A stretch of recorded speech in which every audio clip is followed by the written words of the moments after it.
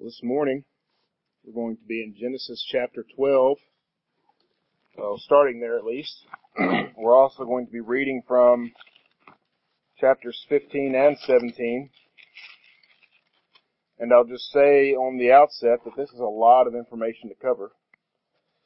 So we're going to be doing a cursory look at the ideas that are here, particularly the covenant that is made with Abraham as we continue our look into covenant theology. So there's a lot more that can be and has been said concerning Abraham and his covenant. So if you have questions, please don't hesitate to ask. We can talk about that. So before we go to the text, let's go to the Lord in prayer and ask for His help. Lord Jesus, as we come to your words, help us to see them as your words, that they carry the weight of the God of the universe.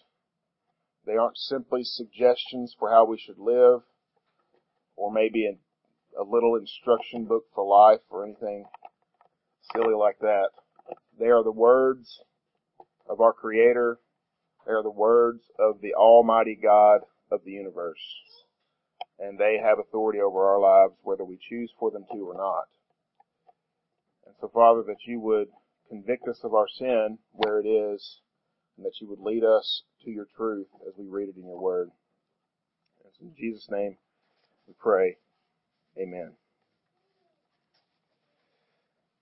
So as we come to Genesis chapter 12, I want to talk a little bit about what kind of led up to that. And anytime I think of the episode in chapter 11 of the Tower of Babel, I always think of going to the doctor as a kid. I know that makes a weird connection. But doctors and dentists always had these blue Bibles that weren't really Bibles. They were like picture books that had Bible stories in them. And it was always like just a little bit of the story, and they wanted you to buy the rest. And it was all these really odd pictures. Everyone knows when I see all the nods, you know what I'm talking about. But there was always one picture that I immediately turned to, and I still did that as I see them as an adult, because I like seeing the picture. I don't know why. It's in the back, because it's like, if you want to see more, get the rest of it, or you can just go get a Bible and read it.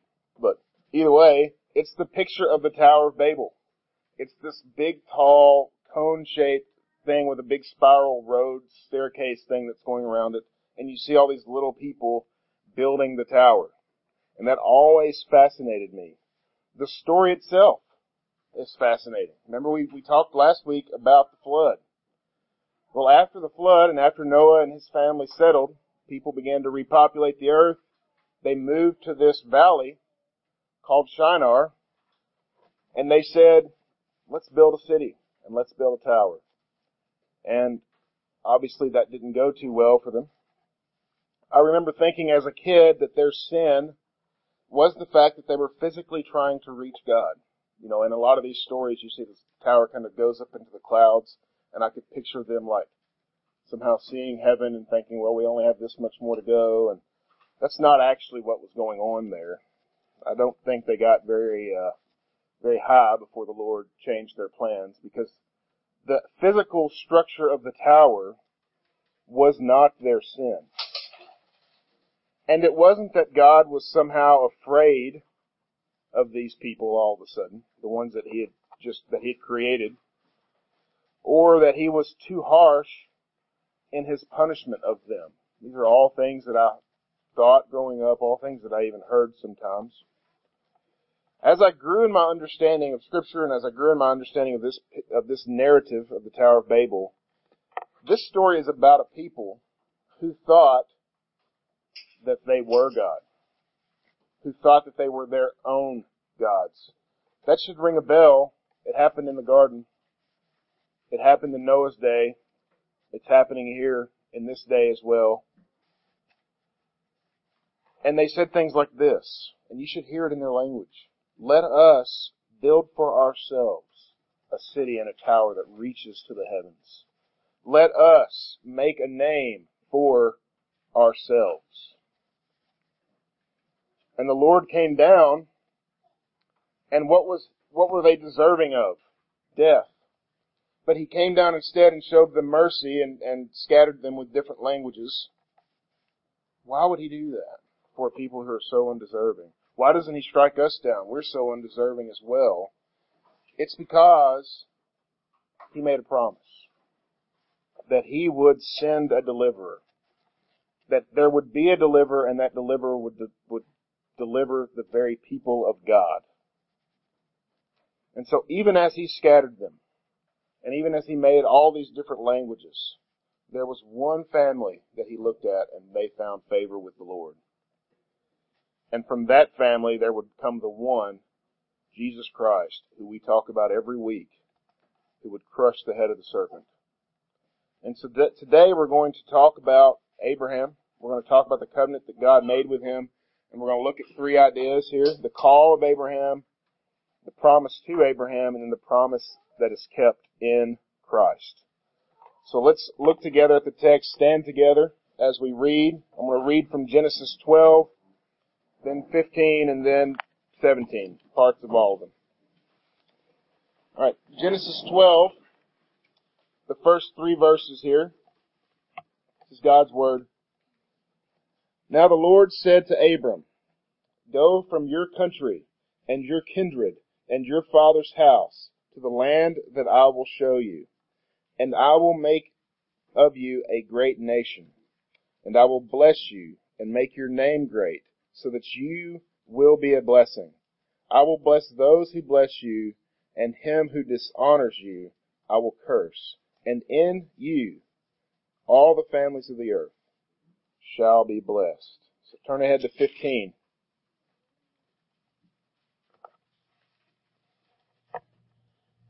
After these things, the word of the Lord came to Abram in a vision. "Fear not, Abram, I am your shield. Your reward shall be very great."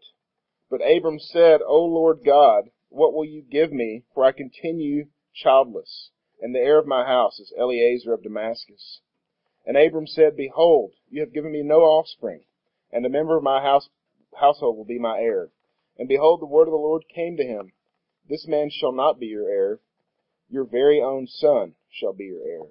And he brought him outside and said, "Look toward the heaven, the number of the stars, if you are able to number them." Then he said to him, "So shall your offspring be." And he believed the Lord, and he counted it to him as righteousness.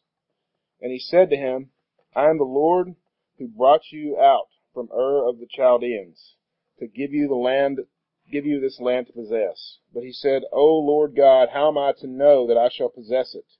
And he said to him, "Bring me a heifer, 3 years old, a female goat, 3 years old, a ram, 3 years old, a turtle dove, and a young pigeon." And he brought them all, cut them in half, and laid them, and laid each half over against the other. And he did not cut the birds in half. And when the birds of prey came down on the carcasses, Abram drove them away. As the sun was going down, a deep sleep fell on Abram, and behold, dreadful and great darkness fell upon him. Then the Lord said to Abram, "Know for certain that your offspring will be sojourners in a land that is not theirs, and will be servants there, and they will be afflicted for 400 years. But I will bring judgment on the nation that they serve, and afterward they shall come out with great possessions. As for yourself, you shall go to your fathers in peace, and you shall be buried in a good old age. And they shall come back in the fourth generation, for the iniquity of the Amorites is not yet complete." When the sun had gone down, and it was dark, a smoking firepot and a flaming torch passed between the pieces. On that day the Lord made a covenant with Abram, saying, "To your offspring I give this land, from the river of Egypt to the great river, the river Euphrates, the land of the Kenites, the Kenizzites, the Cadmonites, the Hittites, Perizzites, the Rephaim, the Amorites, the Canaanites, the Girgashites, and the Jebusites." So let's look at part of 17 as well. When Abram was 99 years old, the Lord appeared to Abram and said to him, I am God Almighty. Walk before me and be blameless, that I might make a covenant between me and you, and may multiply you greatly." And Abraham fell on his face, and God said to him, "Behold, my covenant is with you, and you shall be the father of a multitude of nations. No longer shall your name be Abram, but your name shall be Abraham, for I have made you a father of a multitude of nations. I will make you exceedingly fruitful, and I will make you into nations, and kings shall come from you. And I will establish my covenant between you and your offspring after you throughout their generations forever, for an everlasting covenant, to be God to you and your offspring after you. I will give to you and your offspring after you the land of your sojournings, and all of Canaan for an everlasting possession. I will be their God. And God said to Abraham, as for you, you shall keep my covenant, you and your offspring after you throughout the generations. This is my covenant which you shall keep between me and your offspring after you. Every male among you shall be circumcised. You shall be circumcised in the flesh of your foreskins, and it shall be made as a sign of the covenant between me and you. Amen. This is God's word. Be seated.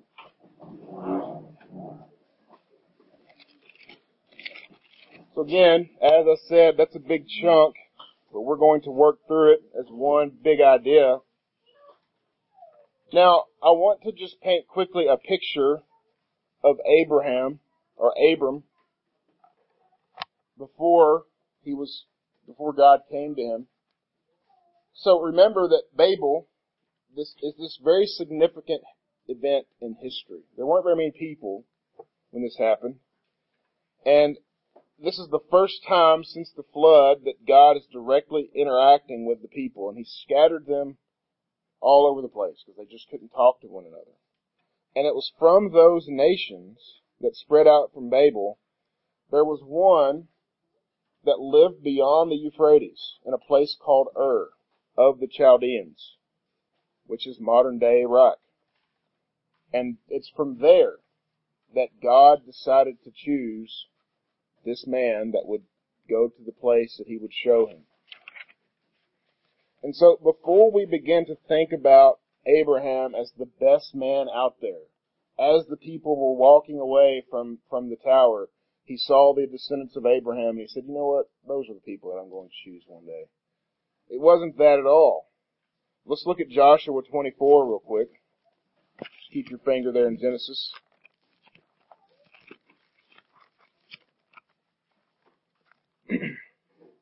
Joshua 24 is several years down the line, a lot of years down the line. But here in Joshua 24, Joshua is retelling the story of the covenant to the people. And he starts with Abraham. Look at verses 1 and 2. Joshua gathered all the tribes of Israel to Shechem and summoned the elders and the heads and the judges and the officers of Israel. And they presented themselves before God. And Joshua said to all the people, thus says the Lord, the God of Israel, long ago your fathers lived beyond the Euphrates, Terah, the father of Abraham and of Nahor, and they served other gods. It doesn't say, and they served the God of the Bible.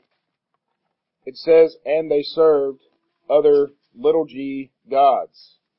And God came to him anyway and said, Abram, go from your country to the land that I will show you. For whatever reason, Abram found favor in the eyes of the Lord. Why? Is it because he was some kind of great God-fearing man? No. There weren't any great God-fearing men. Remember Genesis 6. Men were only evil continually in their hearts. They did not do any good, and it didn't change after the flood. So in Genesis 12, God comes to Abram in Ur of the Chaldeans, and he was worshiping other gods. Thankfully, and this is what we should gather from this, thankfully God comes to us while we are worshiping other gods. There's no such thing as a person who God comes to and says, oh, you're already worshiping me, thanks. That doesn't happen. He comes to each of us before Jesus Christ, and we were worshiping other gods. Even if there is no other God, it's always you. And just like those at Babel, You're trying to make a name for yourselves. So don't let us separate ourselves from Abram here in this situation. We too need the grace of God. We too need to have been found the favor of God. And so next we come to the call of Abraham, or Abram. And I want to look at the particularity of the call. God called a particular person in a particular time and place. He didn't put like flyers on trees. Anyone who's willing to go to the place that I will show them, please show up at such and such date. No, he went to Abram, who was worshiping other gods, and says, you're going to leave this country, and you're going to go to the place that I will show you. This should sound familiar to us. We just got through studying Ephesians. What does it say concerning God and the people? From the foundations of the world, there are people that God said, these are my people, and he set them aside for himself. Just like he did with Abram here. He set him aside for himself from the foundations of the earth. God didn't just one day think, oh, that seems like a good plan. He's always had his good plan. And this is part of it. And I want you to see too about this, is that Abram was not given an easy route here. Go from your country, and from your kindred, and from your father's house, to the land that I will show you. I mean, I've been out of the country before, only to an English-speaking country, so it was pretty easy in that regard. But it was still so completely different that I can't imagine being left there by myself. It would have been odd. Much less going someplace else where you know they spoke a completely different language, because at that time, everybody spoke a completely different language. And so, Abram was being asked to leave his country. Not only that, he was being asked to leave his kindred, which is no small task. If you've ever moved away from family, we all have at least at one point in our life, in one way or another. It's hard, because those are the people that we know most. Those are the people that we're comfortable with. And leave your father's house. There's no longer going to be any sort of safety net for you. Terah was a rich man where he was. He had lots of stuff. And Abram was very secure and comfortable where he was in Ur of the Chaldeans. He had no idea where he was going. He had no idea where the Lord was going to show him. But what does it say? So Abram went as the Lord told him. He did it. He went. And there are blessings that the Lord promises him. This wasn't just go and I'll show you the like treasure box at the end of the journey. No. Go and I will make a great nation of you. I will make a great nation of you. Abram was 75 years old at the time, and he didn't have any kids of his own. 75 is old, especially to be starting a family, and that family leading to a great nation. Seems pretty complex, but the Lord is making this promise to him. And then he says, I will bless you. Why? This should shock us. Because remember, when God came to Abraham, what was he doing? He was worshiping other gods. He was making a name for himself. He was building a city and a tower for himself. He was doing things for his own glory. But yet, I will bless you. And notice what the Lord's going to do. You're not going to have to make your name great, because I will make your name great. Why? So that you will be a blessing. I will make your name great so that you will be a blessing. And to what degree was Abram going to be a blessing? In you, all the families of the earth will be blessed.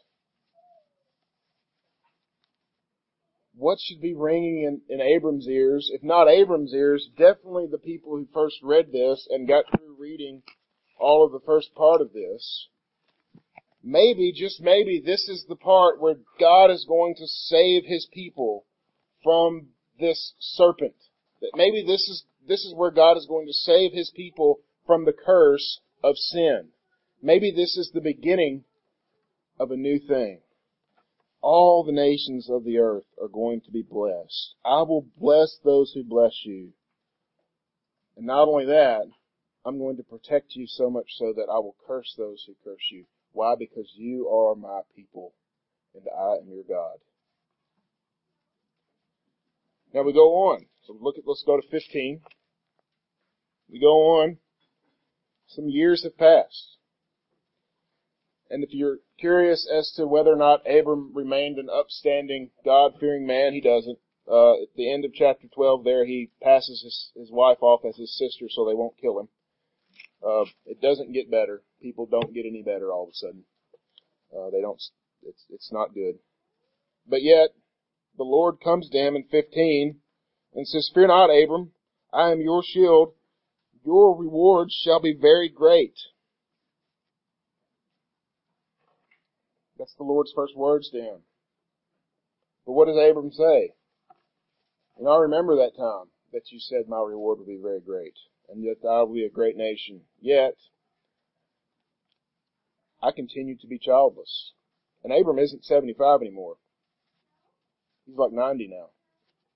He's a lot older. He's not getting any younger. No children yet from his wife. Eliezer of Damascus is my heir.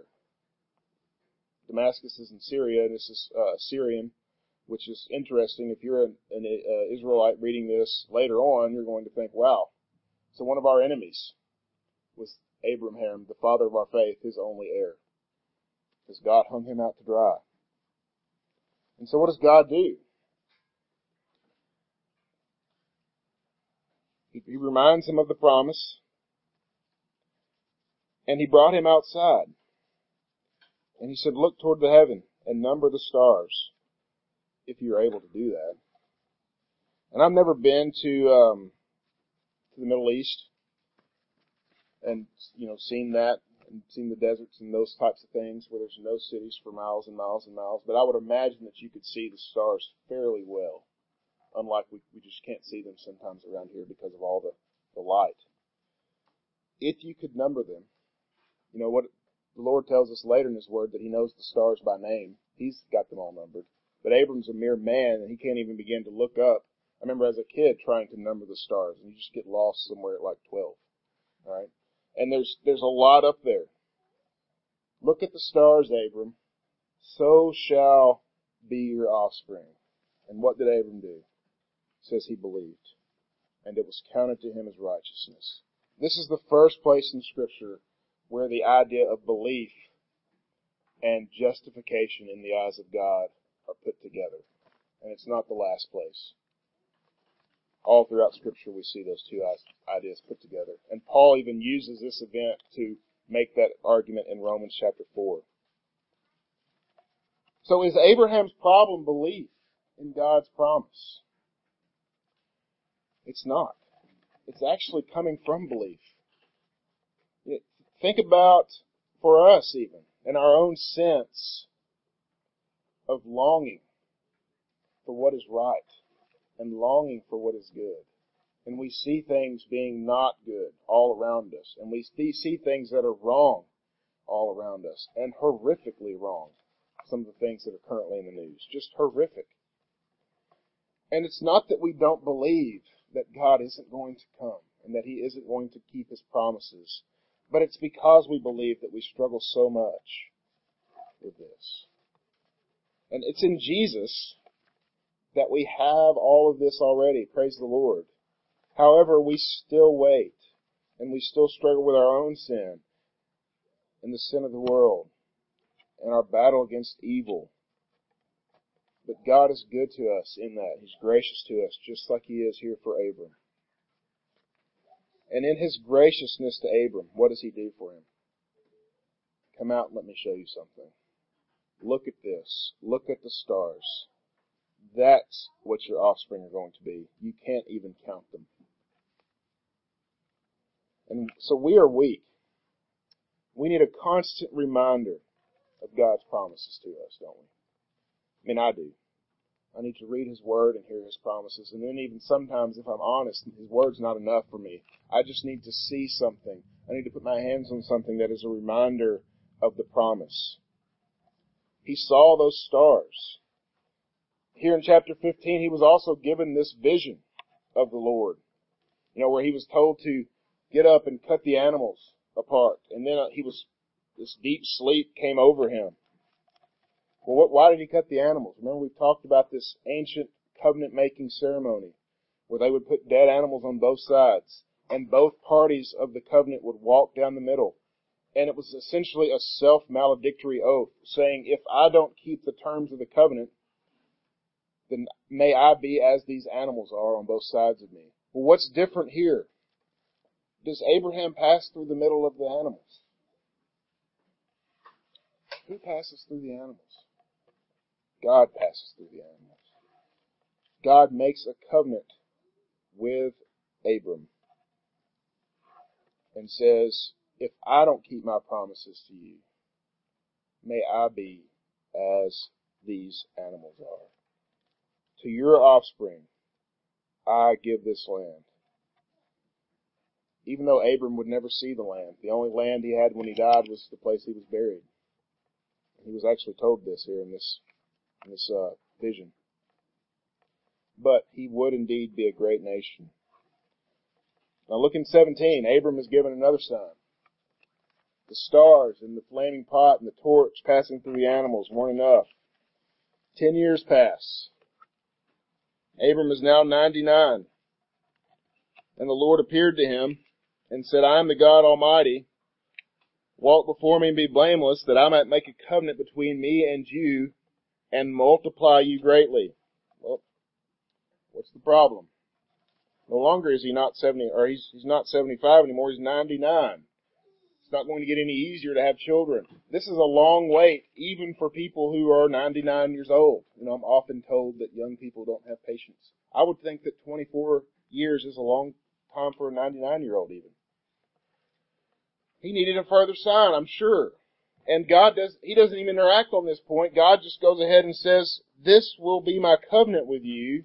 Every male in your household shall be circumcised in the flesh of their foreskin. This is the sign of my covenant.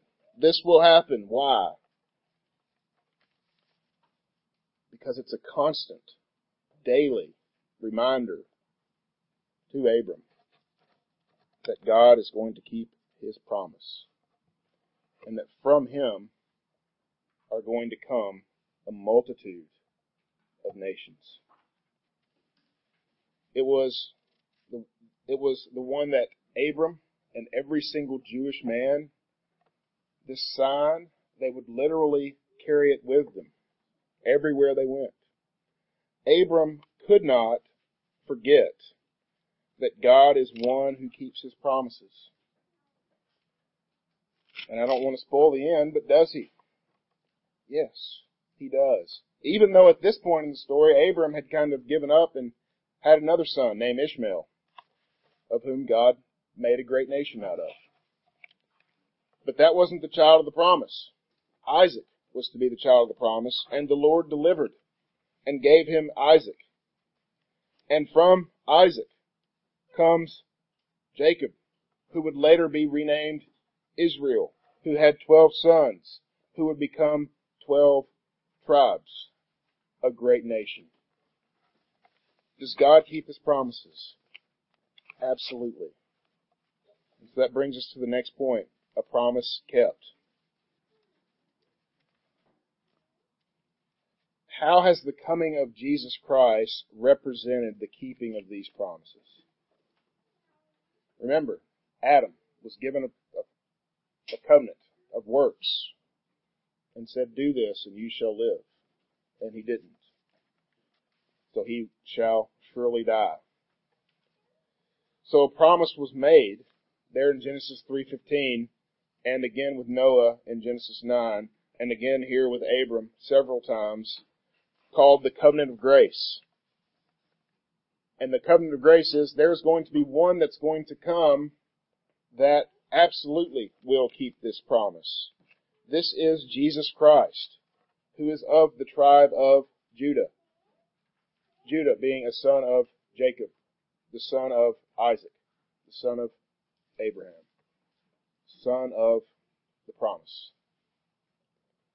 So what about the promises made to Abraham? That he would be made into a great nation, a multitude. In the Old Testament, does this happen?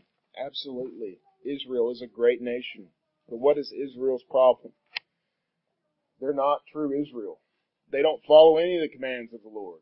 They always want to go over here and see what the Baals and the Asheroths are doing. They never follow the commandments of the Lord, yet the Lord continues to deliver them time and time again.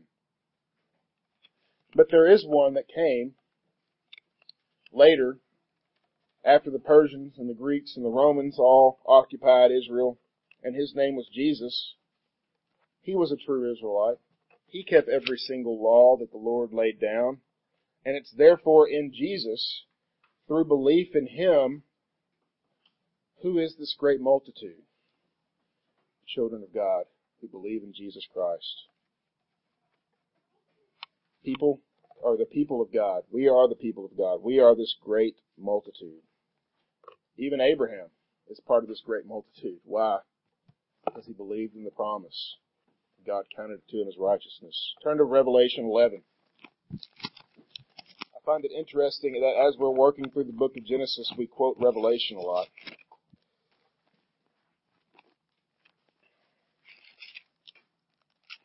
And I wrote 11 down in my notes, yet it's actually 7. Excuse me. Chapter 7, verse 9 says, remember, a great multitude from every nation, says, after I looked at this, and behold, a great multitude, that no one could number, from every nation, from all tribes and peoples and languages, standing before the throne and before the Lamb, clothed in white robes, with palm branches in their hands, and crying out with a loud voice, salvation belongs to our God who sits on the throne and to the Lamb. Does God keep his promises? Did he make of Abraham a great nation? Absolutely. Was Abraham a blessing to every nation of the world? Yes. Not in his day, but from him would come one that every nation of the world would be clothed in white and standing before the God of the creation and on his throne, and they would be worshiping him because they are his. And a land? Do we get a land? Absolutely. What did Jesus say? I'm going to prepare a place for you. The new heavens and the new earth. They're ours in Jesus Christ. Now, do we need a sign today? Yeah. We're not any better than Abram. Is circumcision still a sign of this promise? It's not. But do we still have a sign of the promise? Absolutely. Turn to Acts chapter 2.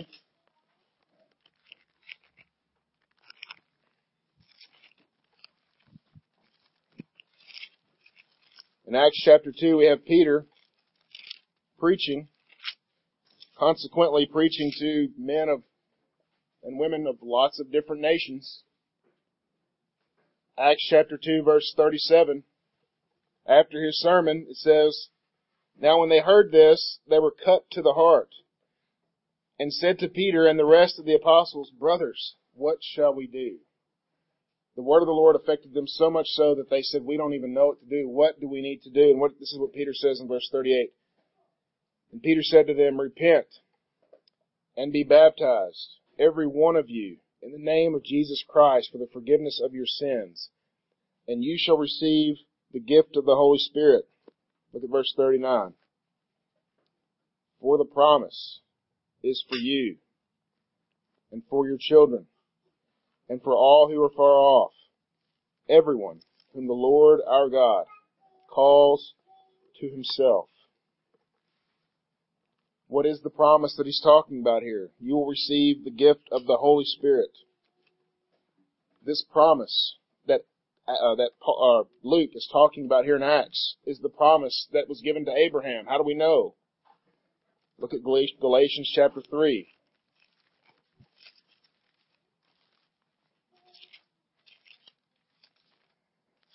This is Paul, a companion of Luke's.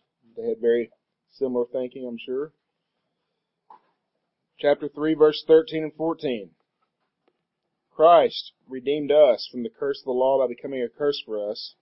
For it is written, cursed is everyone who's hanging on a tree, so that in Christ Jesus, get this, the blessing of Abraham might come to the Gentiles, so that we might receive the promised Spirit through faith. This Spirit is the promise. This is the substance of the promise. In Colossians chapter 2, we read that Paul makes this connection between circumcision and baptism.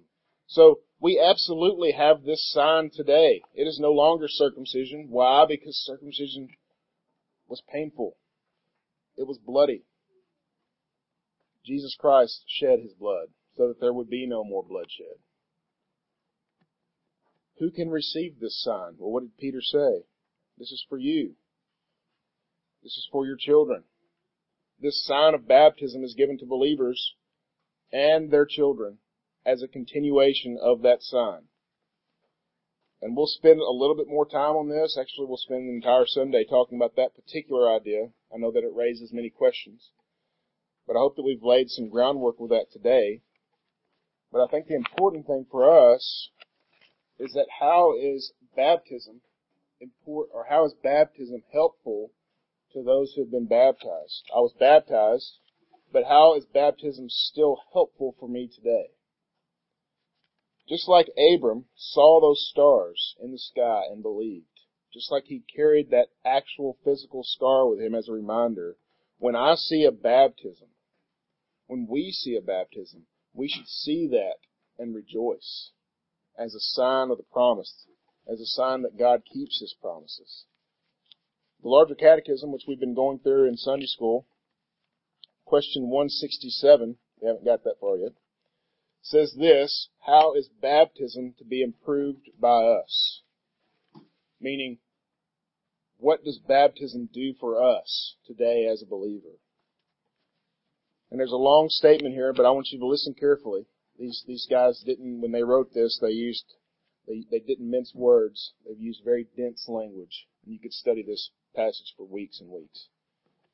It says, the needful but much neglected duty of improving our baptism is to be performed by us all our life long, especially in the time of temptation, and when we are present at the administration of it to others, by serious and thankful consideration of the nature of it, and the ends for which Christ instituted it, the privileges and benefits conferred and sealed thereby, and our solemn vow made therein, by being humbled for our sinful defilement, our falling short of and walking contrary to the grace of baptism, and our engagements, by growing up to assurance of pardon of a sin, and of all other blessings sealed to us in that sacrament, by drawing strength from the death and resurrection of Christ, into whom we are baptized, for the mortifying of sin and quickening of grace, and by endeavoring to live by faith, to have our conversion in holiness and righteousness, and those who have therein given up their names to Christ, and to walk in brotherly love, as being baptized by the same Spirit into one body. How does a baptism of another brother or sister, or a child of a brother or sister, improve my life and make my walk with the Lord better in every way?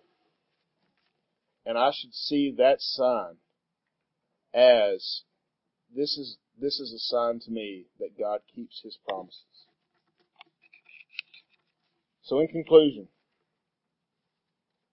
so for believers, we have to hang on to these promises of God. We have to. The struggles in our life aren't an indicator that he has somehow reneged on his promise.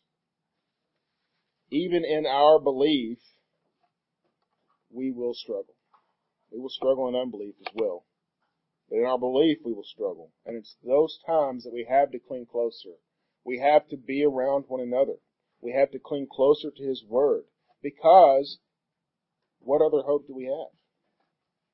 We want to place our hope in Christ because He is the author of our faith.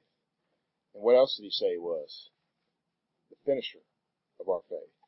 And He says that He will see it through to completion. And He will bring us home. But if you're here and you don't call yourself a believer, call upon the name of the Lord and be saved. There is no other hope. There is no other hope of fulfillment of any kind of promise. You cannot save yourself just by trusting in some worldly thing or even in yourself.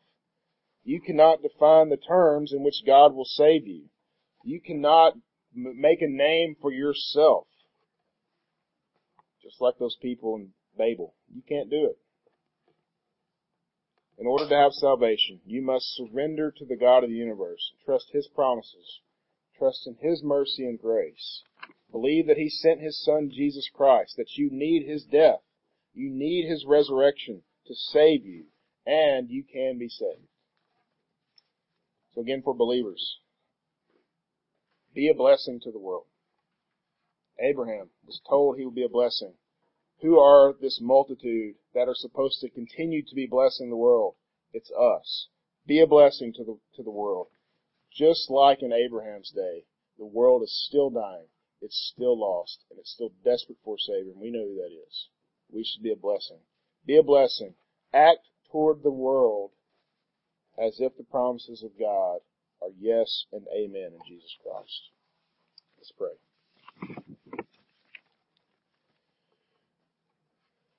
Lord Jesus, we are thankful that even while we were worshiping other gods, you died so that we might have salvation. And so we pray that you would help us to live as if that's true.